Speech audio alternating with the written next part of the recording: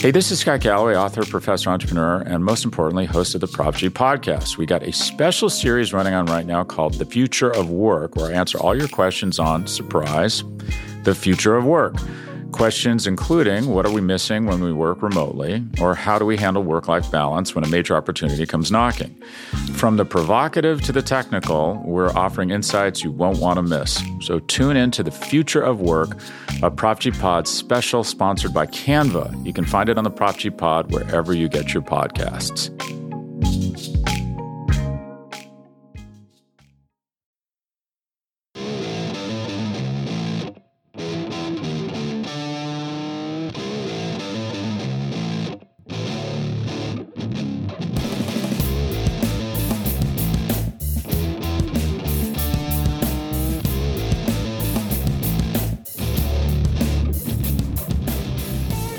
What's up, everybody, and welcome to episode 296 of the Talking Chop podcast. I am your host, Brad Rowland.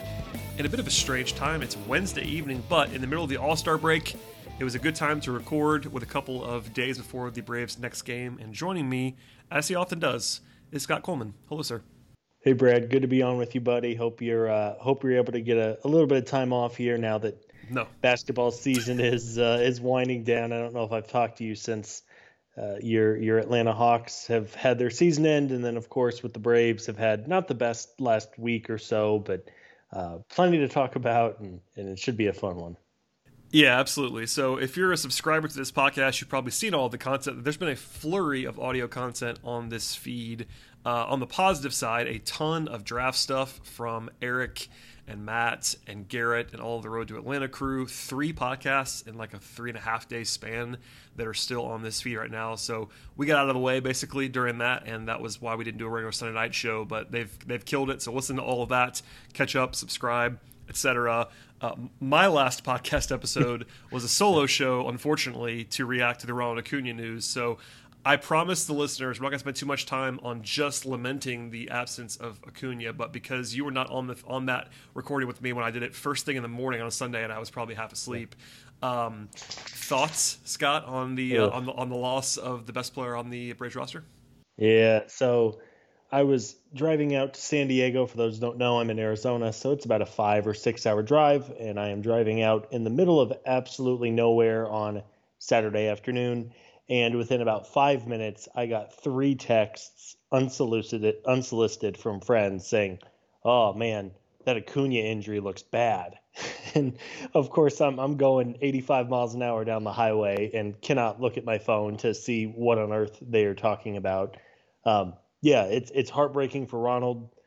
It's a brutal blow for the Braves' chances this year. We knew that if they were going to make a comeback in the second half of this year, it was going to be difficult to do, and they were going to need all hands on deck, especially with the injuries that they've already suffered the first couple months of this season. To lose Ronald to that is heartbreaking. You sure hope that he's able to make a full recovery and get back to his elite level, but man, it just sucks. A kid who is so universally beloved by his teammates and players around the league. It's a loss for the game of baseball as a whole, and we can only hope that with some rest and rehabilitation and everything goes well with his surgery, that he's back at some point early in 2022 and can help carry this team as he's done this past year. Yeah, I think it was, it's obviously brutal, and I talked about that on the solo quick recording that I did, and I was encouraged to see sort of the outpouring that was during, it was the All-Star game and all of that stuff. There was lots of talk about Ronnie and how brutal of a loss it was for Atlanta. Everyone sort of acknowledges that this is one of the top 5 faces of baseball right now, and in addition to him being fun and all that stuff, he's just an awesome player, and it sucks, obviously, and it leaves the Braves with a massive hole that we'll get into a little bit later on in the show. But obviously that cloud is still hanging over everything now, and the Braves have only played 1 game since then, so it's kind of, not that it hasn't hit everybody yet, but we haven't had the pleasure, let's just say, to watch the Braves without him very much. That's going to be setting in a lot beginning with when they return to action on Friday. So at least wanted to start there briefly. We'll get away from that now, and we'll probably come back to that kind of stuff. But I wanted to give you a chance to weigh in since it was I was not going to call you at 4 a.m. when I knew you were on vacation to record that podcast. I appreciate you, Brad. You know I'm here for the pod, but that would have been bad for, I think, all parties involved. Yeah, on vacation and all. Just for the record, Ronnie said that he was disappointed and sad, of course, and vowed to return, quote, stronger than ever. And then he put maximum effort in with the rehab. And Snicker called him arguably the best player in the game right now. That's encouraging to hear. Obviously, Snit's kind of he's not always been like glowing over the top about Ronnie in the way that some managers might be about players. So yeah. I was encouraged to hear him say that, even in dire circumstances. At any rate, we'll move on. Usually we would go through the games with some depth, not crazy depth in the regular season, but we usually get to all of them. I will say this, we're not going to do that on this podcast just because it's been a few days, and also last week was kind of maddening. I will blow through this now very, very quickly. They lose the first two games in Pittsburgh, and they got smoked on last Monday. Then the Tyler Matzik implosion happened a week ago Tuesday. That was not a lot of fun. Then they got a little bit hot. They actually scored 12 runs in a 3-inning span to beat Pittsburgh, and they won 3 in a row, Scott. But of course, as they reached 500, they will not go over that mark, so they had to lose on Sunday to fall behind. So that's the short version of what transpired, and now they go into the break one game under 500, and they still have not been over all season long. It was, I don't even want to call it poetic justice because it's such a cruel way to end the first half, losing Ronnie, but all year long it's been a theme. It seems like every week you and I and Eric have talked about how this team just seems to fall a few games below 500, and then they get close to 500, and it finally seemed like the stars were aligning and they were going to have some real momentum going into the second half of the season, especially after losing 2 out of 3 in Pittsburgh, though, if they finish strong in Miami. And what happens? They get to 500 on the day that Ronald Acuna tears his ACL and is out indefinitely. It was kind of a fitting way to wrap up just a miserable first half. We, of course, know all of the injuries, the off-the-field incident with Marcell Ozuna. And really, since day one, this team has never been at full strength. There's always been some kind of injury. There's always been some kind of hiccup that's held them back. And even without those, I think this team still had a chance because of how good Acuna and Freddie and Ozzy and all those types are. But, man, it was just the one thing that couldn't happen to close out the first half. And of course, unfortunately, it happened with Ronnie's knee, and it just sucks. It's going to be a real blow. And I guess it was a fitting way to end a very disappointing first half.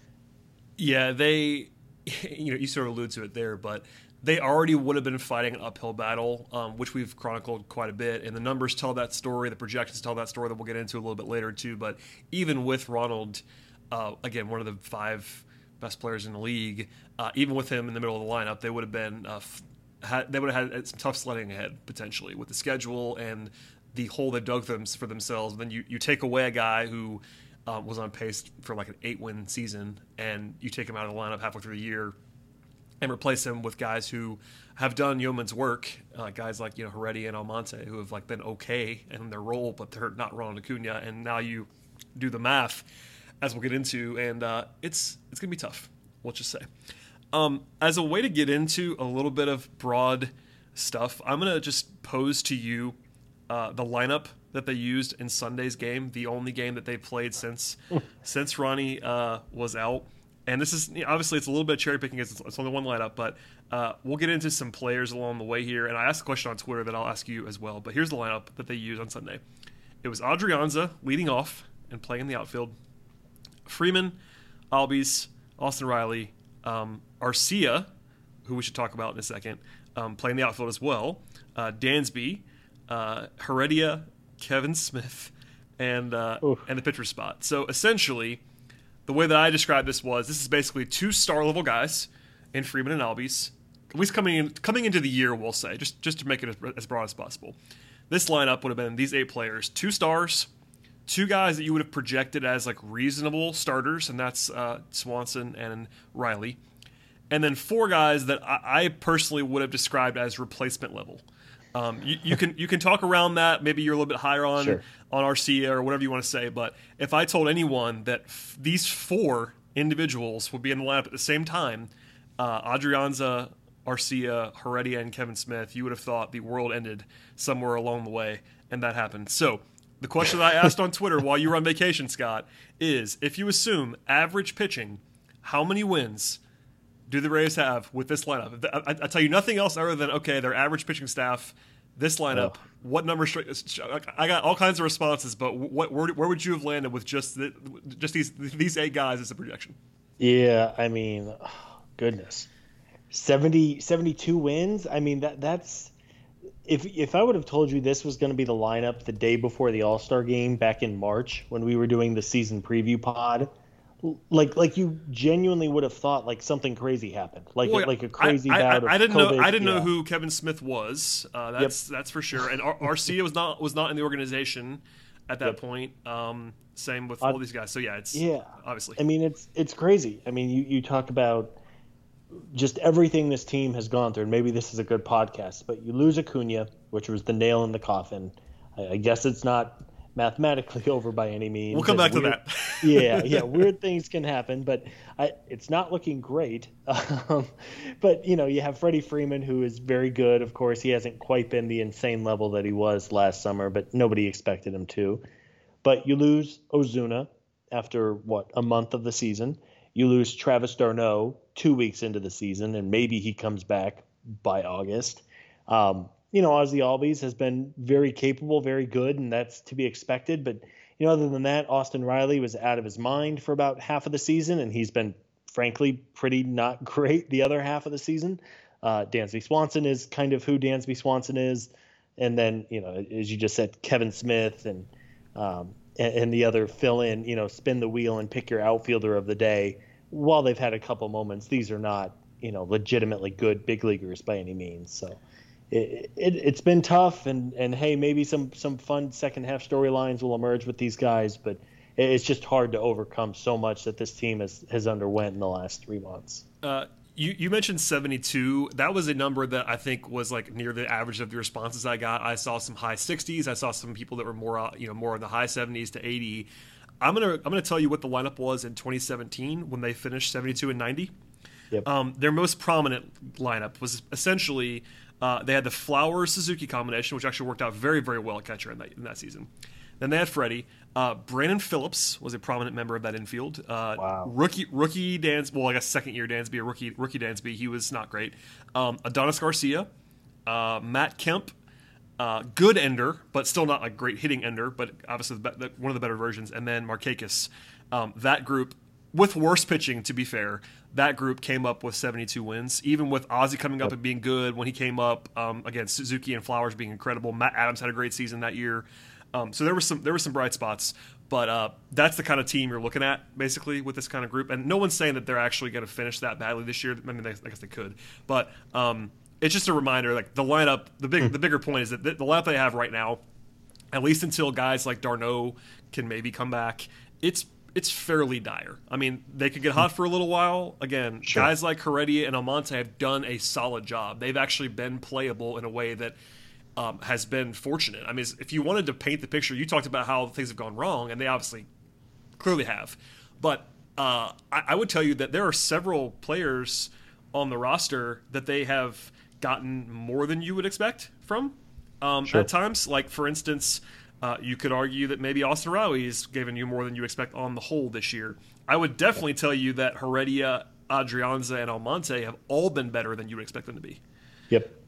So it's not like it's been a complete disaster on the supporting guys. It's just all the high-profile injuries and the Ozuna fallout and all that, and Soroka and all that stuff. So I'm going to use this as a way to get into talk about the guys who are remaining as we get into the second half. Before we get to that, a word from our sponsors on today's podcast.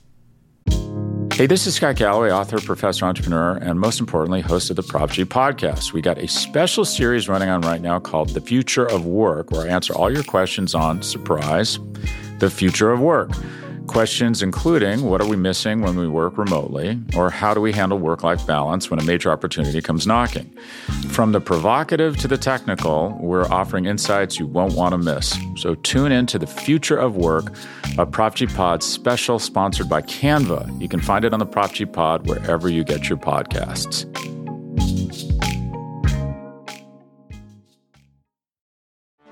Get ready for the greatest roast of all time, the Roast of Tom Brady, a Netflix live event happening May 5th.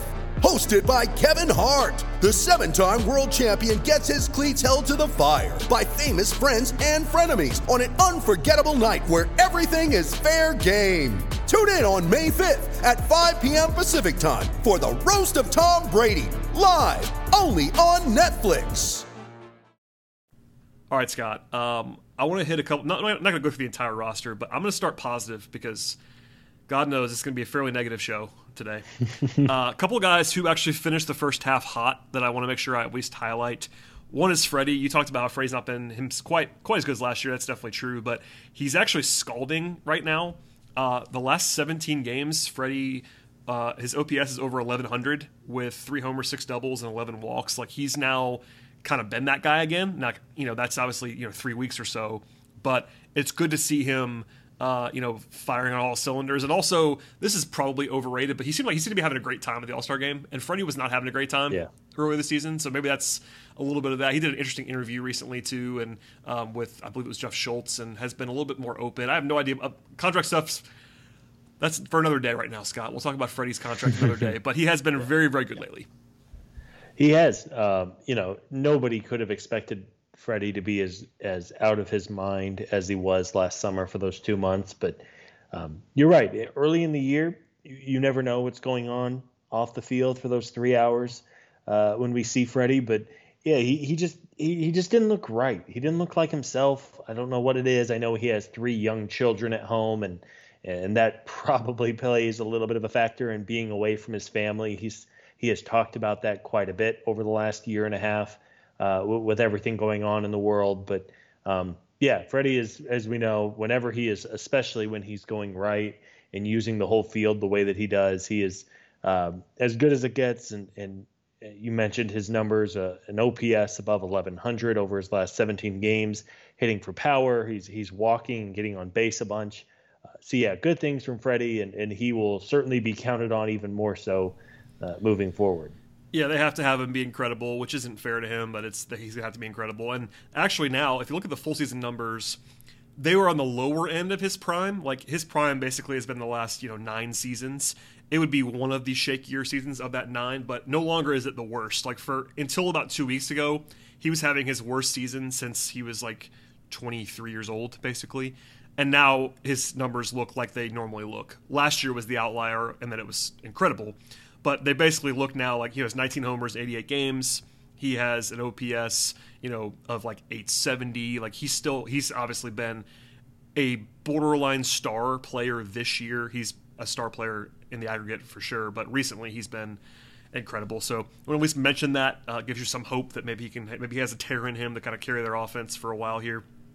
Another guy who is much more divisive. I tweeted a stat about him today, and we'll come back to that in a second. But Dansby Swanson's been good lately. That's a controversial statement, but I promise you it's true.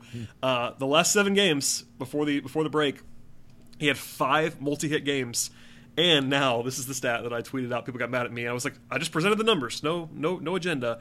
He now has a 99 WRC plus, and he's on pace for 2.5 F4 this season. So Dansby Swanson suddenly, after the first half of the season, looks like a league average starter again. Welcome back, Dansby.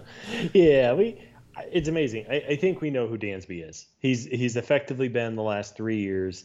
He has run incredibly hot and incredibly cold, and there's really no middle ground between the two. It seems like he's either on one of these tears where he seemingly has 4 hits every single night, or he's in a stretch where he is 1 for his last 30 and striking out in 50% of his at-bats. That's who he is. Some guys are just more streaky than others. And if Dansby wants to have a really good second half, I've been critical of him, and I have some concerns about the increased strikeouts and his low on base percentage. But hey, if Dansby wants to prove me wrong and show me up in the second half, I would happily have that happen. Yeah, people took it as me like caping for Dansby, and I promise you that was not the case. I was more surprised when I saw that suddenly he was back to basically being a league average hitter for the season. That actually stunned me, having watched him all year long. But I guess that one hot week can kind of carry you a little bit, and when you factor in the defense, projected to be 2.5 wins is not like gonna shake the ground, but if that actually happened, you'd have a hard time really piling on him the way that people kind of have this year. So I was surprised too, and it wouldn't stun me at all if he went 0 for his next 30. I have no idea what's happening with Dansby. Right. The fact that they actually hit the All-Star break is kind of at a bad time. Like you kind of want to ride those streaks with Dansby, and now he's had a week off basically. Not ideal for that, but we'll see what he can give them. I just wanted to make sure that I mentioned that. A couple more things actually. We haven't talked about RC on this podcast much. Obviously, we talked about when they acquired him. He didn't play for a long time. And then he had a nice start. So in 7 games, his OPS is 860. He's had some nice moments. And there was lots of talk about how he was going to come in on his steed and save the offense, which made me laugh a little bit just because this is not piling on, but the numbers are what they are. Like in 1,900 plate appearances in his career, that's not a small sample size. He has a career 71 WRC plus. And he'll be 27 in a couple weeks. So it's possible. And in fact, he was a top flight prospect. That has to be said out loud. He does have talent. But, I have a hard time ignoring what he's been in his career versus 7 games. So he might help them. No question about that. But I had to kind of roll my eyes a little bit at some of the coverage he was getting of they have this, they were treating him like he was Drew Waters or something, like this guy who's going to maybe get hot and save them. And it's well, he used to be that prospect, and now he's 26, almost 27, and has never hit really ever. Yeah, I mean, you always hold out hope, right? You know those success stories in baseball. Yeah. Not everybody has to be a star when they're 22, but you're right. I mean, the numbers are what they are. He was not very good in Milwaukee. I mean, Milwaukee effectively gave him away. I know the Braves gave up a couple of relievers to get him, but yeah, I mean, he's fun to watch. I'll give him that. I mean, he swings every swing like it is his very last swing. He is not looking to go the opposite way for a soft little single over the second baseman's head. He is trying to hit everything 500 feet, and I'll take that all day long. He is entertaining to watch, and right now, just given the state of the roster, even if he is close to an average hitter and can hold his own defensively in left field, he hasn't been challenged a ton out there yet. Why not? There's just not much else on this roster right now who you could play over him, and if he's fun to watch there for the next couple months or weeks or however long it is, sign me up. Yeah, I mean, optimistically, after I painted that negative, and I know it's a negative picture, but that's kind of how I view things a lot of the time. I will say this: his best season in the majors was last year. So if you wanted the evidence that maybe he's just getting better, that would be part of it, is that he was almost league average hitter last year, and kind of a small sample size like everybody was, but he was a decent player last year for the Brewers. And on top of what we said about him having that pedigree, I think he does, while he hasn't been as good this year and as guys like Almonte and Heredia have been for this season, I think objectively he has more upside than the Adrianza, Heredia, Almonte trio. Would you agree with that? Sounds like you do. Yeah, I think so. I mean, Guillermo's been really good this year, and he's just fun as hell to watch with his pink pirate sword. So I would keep playing him. Okay, that was incredible. Let's talk about that for a second. That was I didn't mention that on the podcast so far.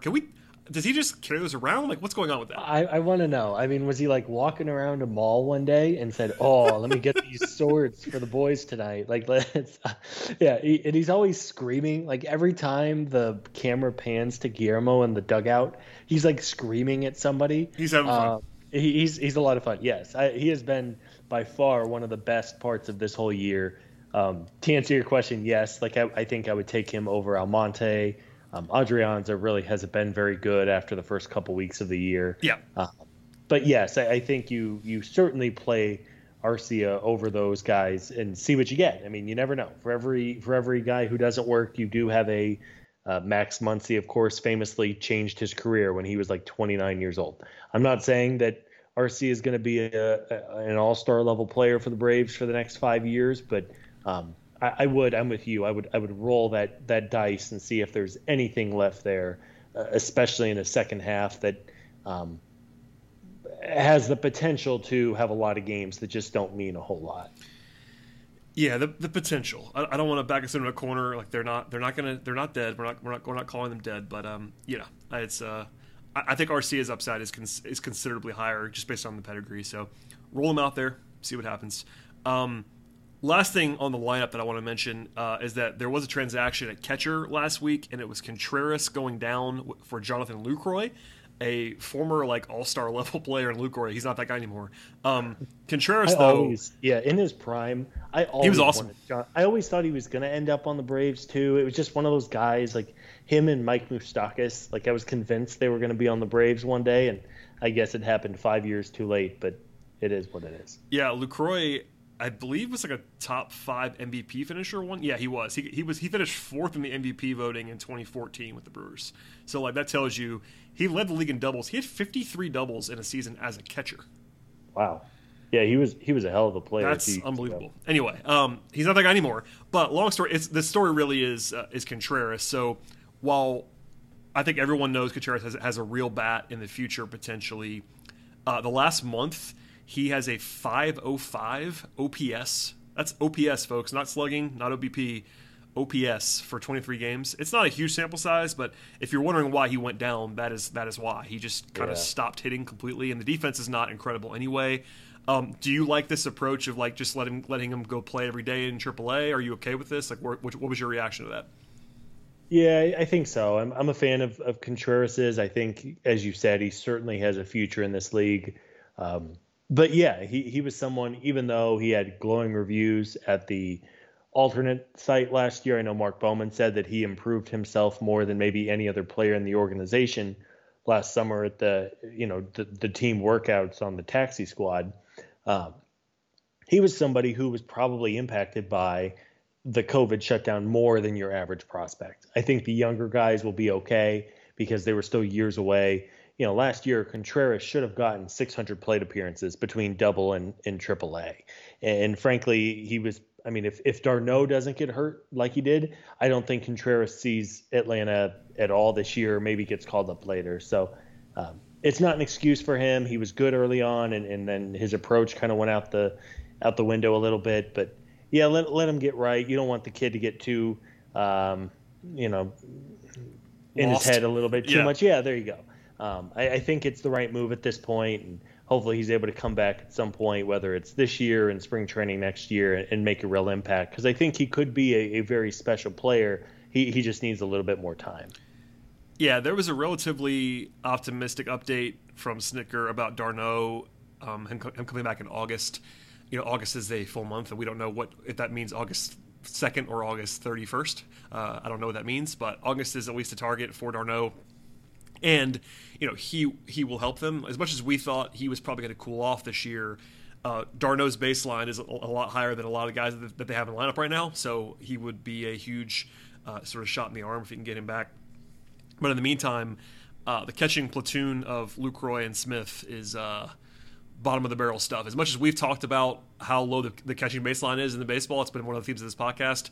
That's below the baseline. It's Lucroy in 2021 with Smith is not going to get it done. Yeah, that's very bad. The days of they will make the Kurt Suzuki, Tyler Flowers tandem look like Babe Ruth and Lou Gehrig out there. Yeah, basically. All right, let's get away from hitting and do some pitching stuff real quickly here before we get some projections and a bit of a look ahead later on in the show.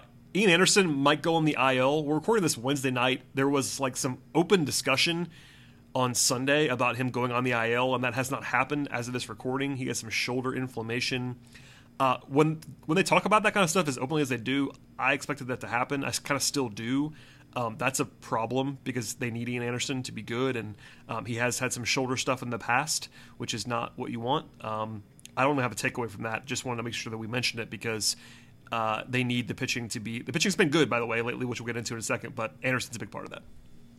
Yeah, I think you have to take every precaution and some with someone like Ian Anderson, a guy who figures into your long-term plans so much. And anytime it's a shoulder injury for a young pitcher, you have to hold your breath a little bit. Let's hope, this being his first full season in the majors, it is just a little bit of wear and tear and inflammation. And maybe they shut him down, even if they want to shut him down for longer than the standard 10 days or whatever it is. I would be good with it. I think you have to protect that asset as much as you can, and hopefully it's nothing major. Yeah, that's the hope. Shoulders are tricky, and you never want to, you don't want to panic, but it's not the greatest sign in the world. Elsewhere, though, the pitching has been fairly decent. For example, starting pitcher ERA this year is 4.05, which is not great, but that's 14th in the majors. That you can get by with that. Bullpen, though, is in the bottom 10, 4.58. We'll start with a couple guys in the rotation. Charlie Morton has been the guy they signed recently. He's up to over 2 Fangraphs WAR in 18 starts. He's on pace for 3.5 basically. That's totally fine. He has a sub-3 ERA in his last 10 starts. He's not like a top guy, but Charlie Morton has been as advertised basically for the full season.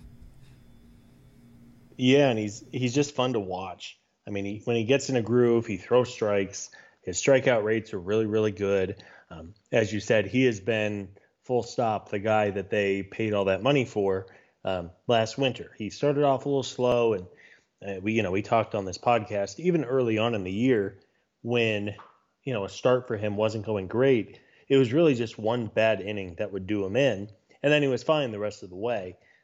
He's been very good. It'll be interesting to see what happens with Charlie over the next 2.5 weeks, and what his future holds. But he has been outstanding lately, and by far and away the best on the team. Yeah, and it's kind of there's not even a huge takeaway there. I guess we will save most of our buy-sell stuff for the next couple shows after today. One of the big debates is where they should sell on Morton. I think they're going to wait until closer to see where they are in the standings. But at a minimum, he has been good this year, and that's all you can really ask out of him. Drew Smyly, podcast favorite, has a sub-3 ERA. He has a 2.75 ERA in the last 6 weeks, Scott. Every time I tweet Drew Smyly's name, I'm going to tweet Drew Smyly, podcast favorite. Exactly. I mean, you should. Listen, it might be smoke and mirrors, like his peripherals do not support a sub-3 ERA, but 6 weeks of solid production from Drew Smyly, no complaint. And by the way, this is crazy. His ERA is more than 2 full runs better than Max Fried's in the last 6 weeks. Yep. Drew Smyly has been full stop better than Max Fried for 6 weeks now, which is insane. Yeah, he has been better. Yes, for sure. There was times early in like April and May, it was like, goodness, are they going to have to pull this guy from the rotation? Like, it was bad. I mean, we talked about it. Like he had maybe 1 or 2 more like blow ups, and it was going to be you can't pitch him anymore, basically. Yeah. You fake, you say he's on the injured list with a groin pull or something like that, and you send him to the Gwinnett for a month and see if he can figure it out. He has been better. Maybe again, I know if it's not obvious by now, we're intentionally not trying to make this a trade deadline preview because we'll save that for later. Listen, yeah. I mean, there's plenty of time for that because I know it's only 2 weeks away, but that is the only topic, and I get it. But if that's all we talk about for the next 3 weeks, it'll get very redundant in a hurry. Correct. Because you could talk about everybody, and it's going to be the same conversation. And honestly, to be fair, we'll get into this in a second, but I personally think that how they play in the next 10 days will impact it on some level, because if they go on a run here, again, that's maybe not likely, but if they're 2 games back, they're not going to sell everyone. They're just not going to do that. I don't think. So we'll say that for later as a broad, but a lot, for better or worse, you can argue against this process, but I do think that the results of the next 2 weeks will dictate a lot of what they do. Well, and as a good housekeeping note, it's a good point. I wanted to bring it up, and I see it here. The upcoming schedule is very difficult. It is. They open up with the Tampa Bay Rays, who somehow just continue to get better and better every year. Tampa Bay is very good. Then they get the San Diego Padres, who are very good and very talented, and that's not going to be an easy series. And then you have 9 games in 8 days against the Phillies and the Mets on the road. The Braves cannot seem to beat the Phillies in Philadelphia for whatever reason, and the Mets are getting healthier and have given the team problems at times this year. And then you're facing the Milwaukee Brewers, I believe, is who the Braves will face the weekend of the trade deadline, and the Brewers have been the best team in baseball for the last 6 weeks. So go get them, boys. No pressure. It's not easy. I mean, they needed to kind of make the run before the break, and they didn't really do that, but alas. So yeah, it's interesting to see what they're going to do, but that can't be the only topic. So one thing I wanted to say broadly about the pitching, as much as I picked on Max Fried, who has struggled recently, in the last 24 games, I pulled this stat today, the Braves have a team ERA. This includes the bullpen. And by the way, it's about even on the stars in the bullpen. So the bullpen's been pretty good too. They have a team ERA of 3.48 in 24 games. Now, that is like top 5 in the league. That's borderline elite awesome, which kind of flew under my radar a little bit, but I guess I buy it after looking back. The problem is the staff probably isn't as good as that number is in real life, given where they are right now with no Soroka, etc. And they only, quote unquote, only went 14-10 in that run. Now, 14-10 is good. That's not like a bad number, but the schedule was easier than it's going to be for a while. And when you pitch like that, you need to win more than they won in that 24 games, especially when you're already digging a hole before that run began. Yeah, and again, I mean, the one silver lining or saving grace is that as we record this on the All-Star break, if the Braves were in either of the other divisions in the National League, the season would be over. It would be over. Over in big letters, OVER. But the Mets are not great. I mean, they're 47-40, which is fine. But they have injuries. We'll see if they can ever get their rotation healthy. The Phillies are basically the same team that they have been for 4 years now. The Nationals looked like they were going to make a run and then had some injuries. So because of that, the Braves are still in it. They're only 4 games back in the standings, which is not bad by any means. If they were fully healthy with a roster ready to go, I would say, all right, bring it on. I think they have a decent chance. But because of everything going on, it doesn't seem likely. But as we've said a couple times, it is certainly not over. And who knows what the next couple weeks, maybe they'll come out and surprise us and go 10-4 over the next 2 weeks and turn this into something to watch in the second half. Yeah, to your point, they would be 13 games out of the lead in the National League West right now, behind the Giants. They're 11 behind the Dodgers in the same division. They'd be 7.5 out of the Central with the Brewers playing, and that's what the Brewers lose in the last 3 games before the break. So, yeah, the NL East, which was supposed to be arguably the second best division, maybe the best division in the National League, has been the worst by far, and that gives them sort of the open door. So that's a good place to transition. Let's get into some projection systems now. This is not everything, but I want to throw some data at you and tell you where they are. Now, these projections don't all take into account the Acuna injury. That's something I have to say. I mean, maybe they do, and they don't release their formula. So Fangraphs, I think, does, because they talked about it on a podcast that I heard. But they have the Braves projected to finish 80-82. That would be 8 games behind the Mets and 2 behind the Phillies.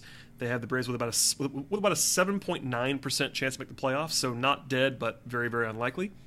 538, I'm not sure about this one with regard to Ronnie, but they have 82-80, which is still 4 games behind the Mets, a 20% chance to make the playoffs. And then Sportsline, which is the CBS gambling outfit. This is proprietary information, but I do some work for them, so I actually have the data, which is breaking news here, folks. Anyway, it definitely does take Ronnie's injury into account. I confirmed that today. But they have the Braves at 81-81 without Acuna the rest of the way, which is 6 games behind the Mets and 3 behind the Phillies, with about a 12% chance to make the playoffs. So, long story short, the Mets are projected widely for like 87 or 88 wins by these systems. And if you assume that is going to win the National League East, or at least a reasonable projection to win the National League East, Scott, the Braves would have to finish 44-29 to get to 88 wins.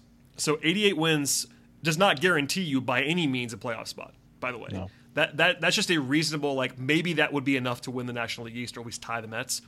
44-29 is a 98 win pace for a full season. Yeah.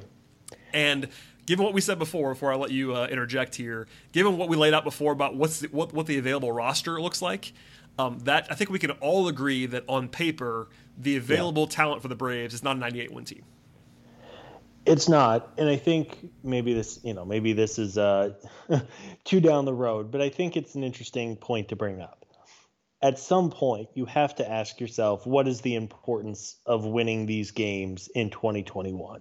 Because you just listed off all the percentage chances. It sounds like they have maybe a 1 in 10 chance in winning the division. I think that's high. I would probably put it around 5-ish% myself. But is it worth keeping Charlie Morton? Let's say that the trade deadline comes and they're 5 games back of the Mets. On paper, it's tough to give up, right? Like, it's tough to give up when it's only 5 games. It's baseball. You have 2 good weeks or even a good series against the Mets, and all of a sudden things look different. But is it worth hanging on to Charlie Morton if teams are willing to pay a premium to get him for 2 months plus the postseason?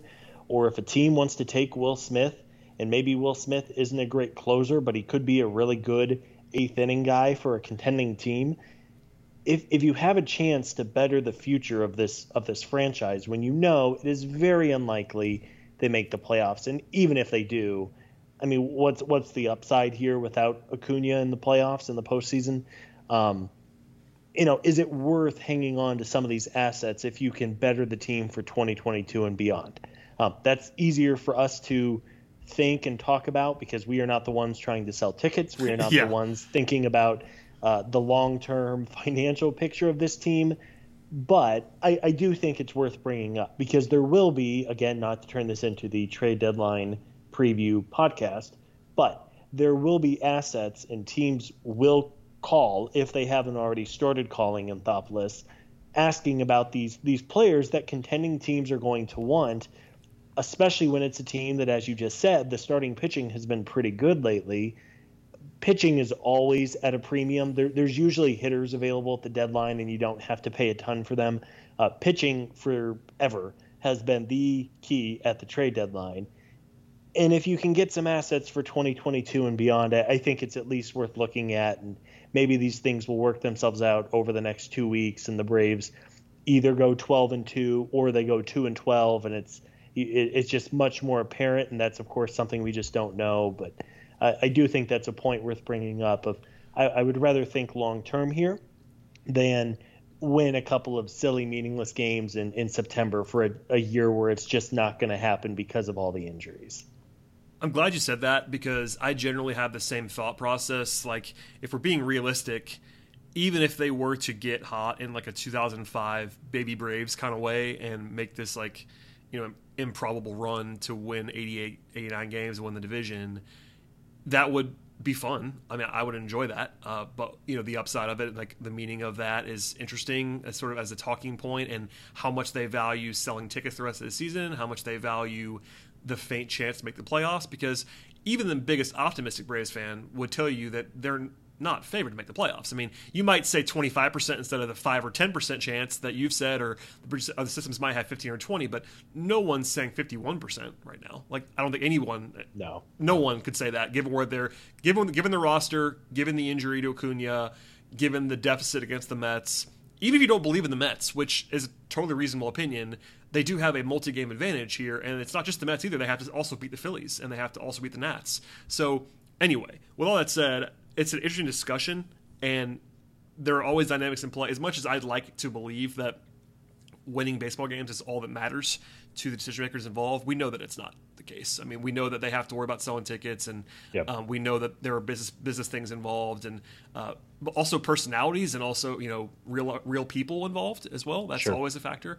One thing I will say is that of all the guys that you would consider selling on, I think I am very confident they can get something for Charlie Morton. Even if you wanted to be a pessimist on the rest of the available guys who are expiring contracts, take Freddie out of it for now, but like your Smileys, your whoever you want to say, Charlie Morton would have value. Like, there's almost no doubt about that. He would have good value. So I mean, that's the guy number one. Like, if you're talking about, like, he's the number one example of the decision, really. It's like, do you trade Charlie Morton on? He's on a 1-year contract. He's old. He's not part of your long-term future.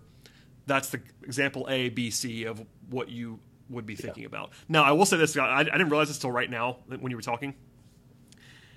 Did you happen to know who the Braves play in this series before the trade deadline?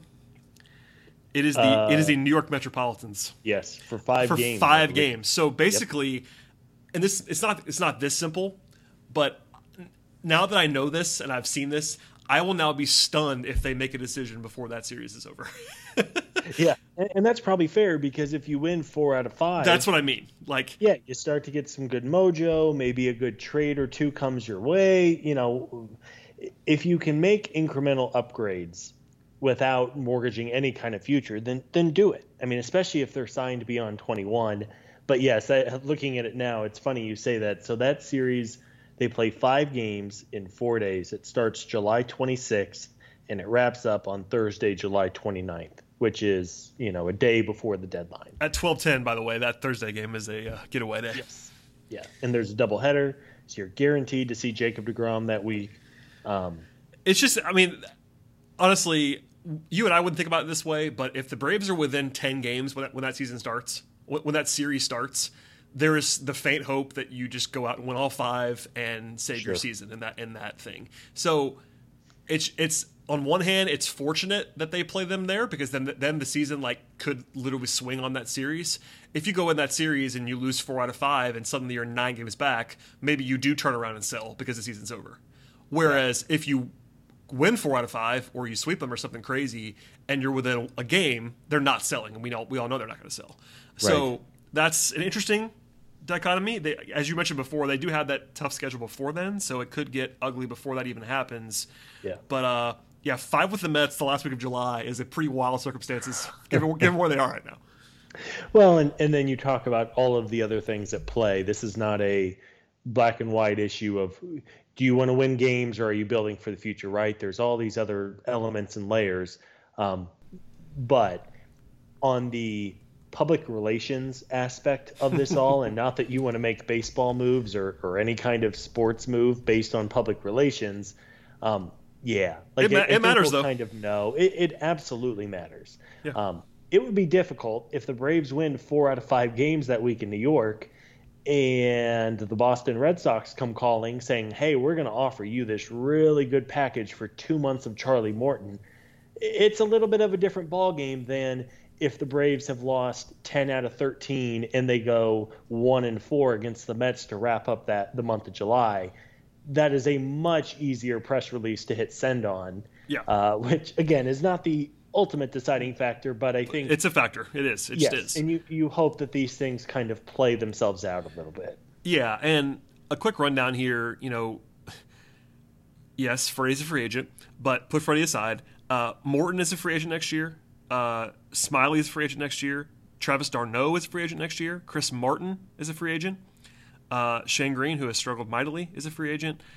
They have some guys who are expiring. In addition to guys that aren't expiring but aren't long term, like Will Smith could be an interesting trade guy. He's under contract for the following season, but if he actually was a guy that a team might want, you might sell on that. So there are players. No one's saying that they sell everybody and tear the whole thing down. They have enough young talent where that's not what this is not a decision about starting a rebuild. That's not what the Braves would be doing here. Whereas I know you and I covered a rebuild. It was a long rebuild. But they have enough young talent now where it's not press the eject button like it was with that Justin Upton team where they actually did just decide they were going to rebuild. They're too good to do that. It's just more of this season's a lost season, and now we're going to recognize that and pivot for next year, basically. Yeah, it is a good opportunity to hit the reset button. Not to turn this now into a look ahead to 2022 and beyond, but it is. You have an outstanding young core. You have to cross your fingers and pray that Ronald Acuna makes a full recovery, and he certainly should given his age. You have Ozzie Albies. You have Austin Riley. You have a handful of good young pitching. You still have some pretty good depth in the minor leagues. It's not like you're talking about a system that has minimal talent and they just traded away their entire top 10 to go all in for a couple of seasons.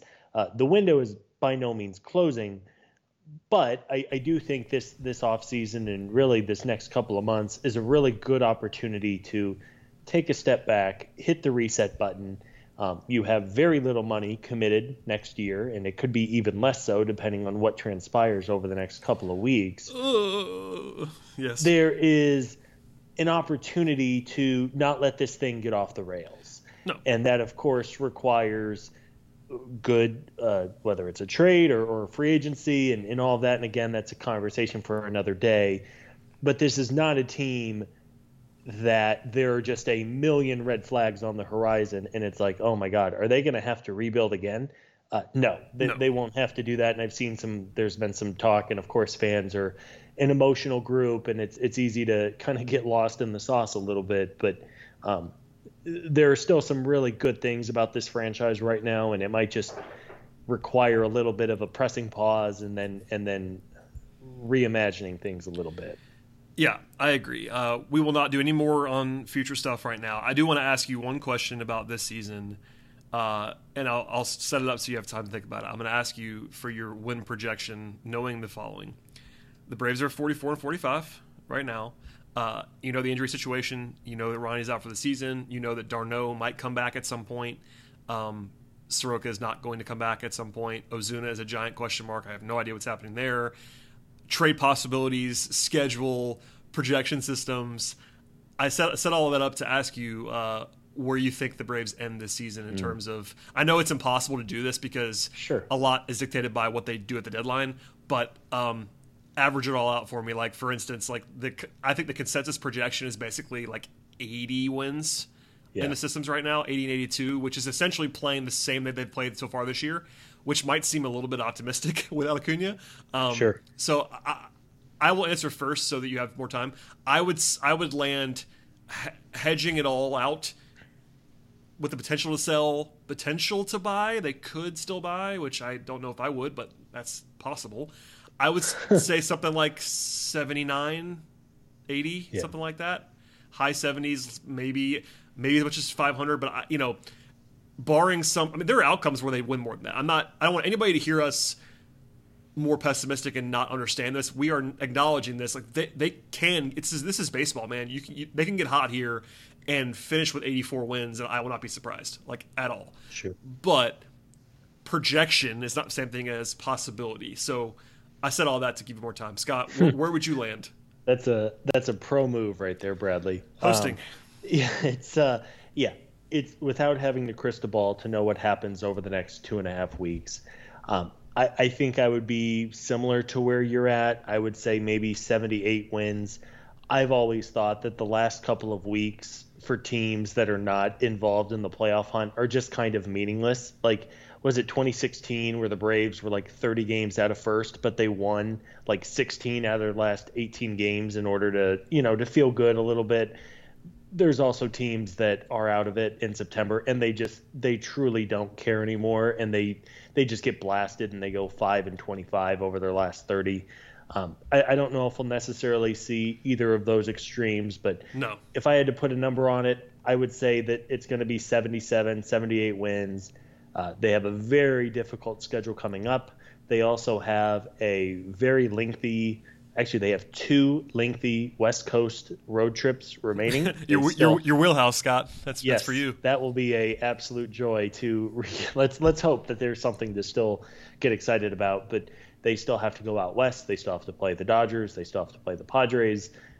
They still have to play the Giants. I believe they still have quick math here. They have 21 games remaining against the Dodgers, Padres, and Giants, who have 3 of the 5 best records in baseball.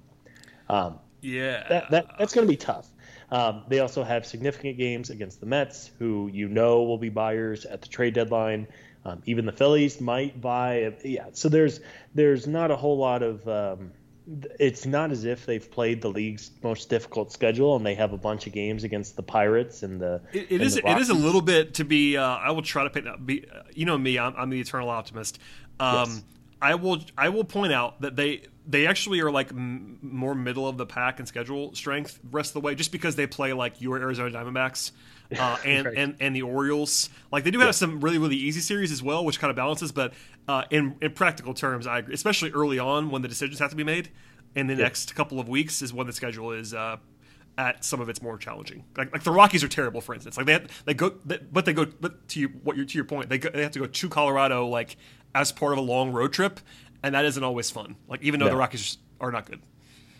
Yeah, it's going out west for East Coast teams has forever been a challenge, right? Like it's just not an easy thing to do. So because of that, I think if this team was a little bit healthier, I think there'd be some reason for optimism. And it is certainly not over. Maybe this team will surprise us here over the next couple of weeks and go on a run and make for a really fun storyline to watch over the second half of the year with minimal expectations, especially after losing Acuna. it could happen. It's baseball at the end of the day. Who knows what's gonna happen? But it's just one thing after another with this team, just unable to get healthy. And of course, as we've said on this podcast, almost verbatim, the one thing that cannot happen is lose Ronald Acuna or Freddie Freeman for any extended period of time. And of course, they lose Ronald 2 days before the All-Star break. For me, it's going to be tough to overcome, but maybe we'll be wrong and some magical things will happen here. Yeah, I mean they definitely built a roster this year that was reliant on a handful of guys. Even if you want to go beyond Ronnie and Freddie, there are 5 or 6 guys that they cannot afford to lose. Those guys are the 2 number 1 examples. But then you go into like Ozzie and Charlie Morton, I think, and maybe like one more pitcher, Ian Anderson maybe, like are like on that list of guys they can't afford. And honestly, you would have maybe said Ozuna coming into the year, and Ozuna's not around. Soroka's already out, and now you throw in the best player on the team. It's just sometimes it just doesn't break your way. So it's not over by any means. We don't mean to say that it is. It's just worth acknowledging the reality that this team has not been very good this season, and now they are worse on paper than they were a week ago, which is not what you want. So with that rosy picture painted, Scott, thank you for joining me on the podcast. I think it's a fair. I mean, ask yourself this. It is. I mean, it's not. We're not trying to be negative. It's just the reality. Like they're not. Yes. Look at the. There's a reason why I set this up this way, to go through the lineup from Sunday and just like line by line, like the current available talent is just like no one would have picked this team to win the division with this roster. No one would have done that. I'm sorry. It's just they wouldn't have. And without Acuna, if by some chance they're still in it, and you say, well, they should add, they should buy, they should try to make a move. I would argue that because just the unlikeliness of something really good happening in 2021, it kind of takes away a little bit of your player pool for who you could trade for. You're obviously, unless the team is just giving them away, you're not going to trade for a player with an expiring contract for 21. No. And even a player who's signed through 22, like Joey Gallo, for example, the likelihood of him really paying dividend this season for the cost you're going to have to pay is not great, right? Like why trade for a guy if a third of his time is going to be on a team that doesn't make the playoffs? And then who knows where you're going to be next summer. I think there's opportunities to make those changes in the offseason. I don't know. But I don't know is the theme of this podcast, but no, I don't know.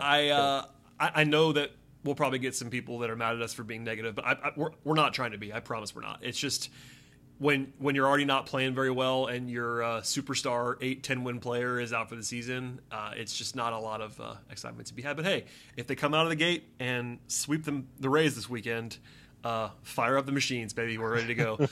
So bye. Yeah, we'll see.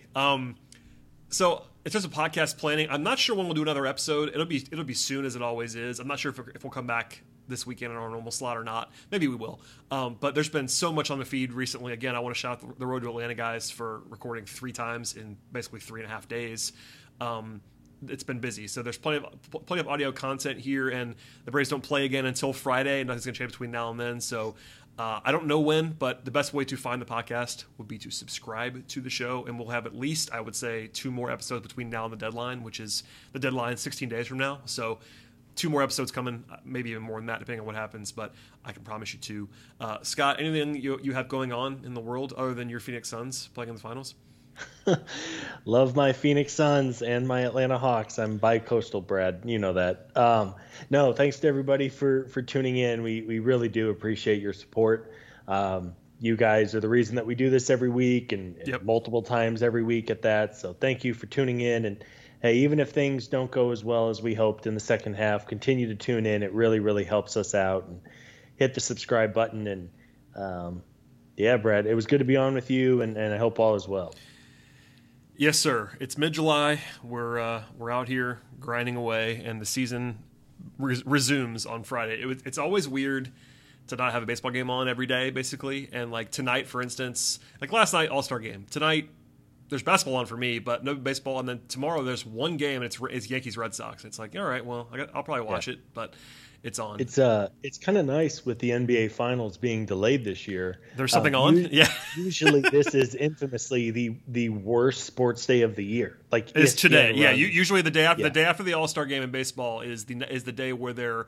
Well, for me, I'm usually in Las Vegas covering Summer League, and there's Summer League basketball, but that's not actually games that count. So yeah, usually there's just nothing, and there was a massive sporting event tonight that's actually happening as we're talking. So yeah, it's usually maybe it's tomorrow instead, with only one baseball game and nothing else. Maybe it's Thursday. Yeah, usually you turn on ESPN and there's like tractor racing and professional cornhole on, and you're like, oh, okay. Well, actually, isn't it usually the ESPYs, which I never watch, but isn't it usually the ESPYs on the Wednesday?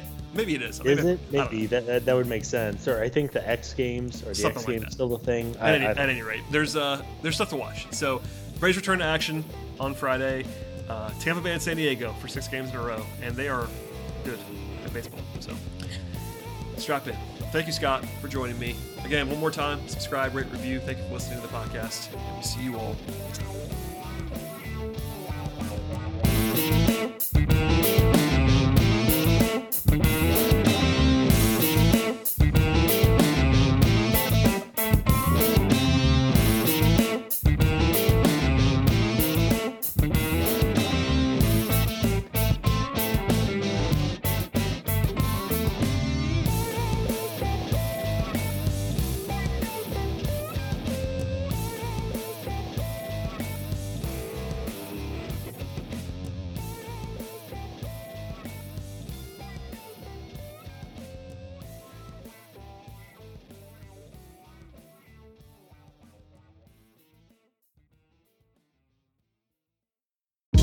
Hey, this is Scott Galloway, author, professor, entrepreneur, and most importantly, host of the Prop G podcast. We got a special series running on right now called The Future of Work, where I answer all your questions on, surprise, the future of work. Questions including, what are we missing when we work remotely? Or how do we handle work-life balance when a major opportunity comes knocking?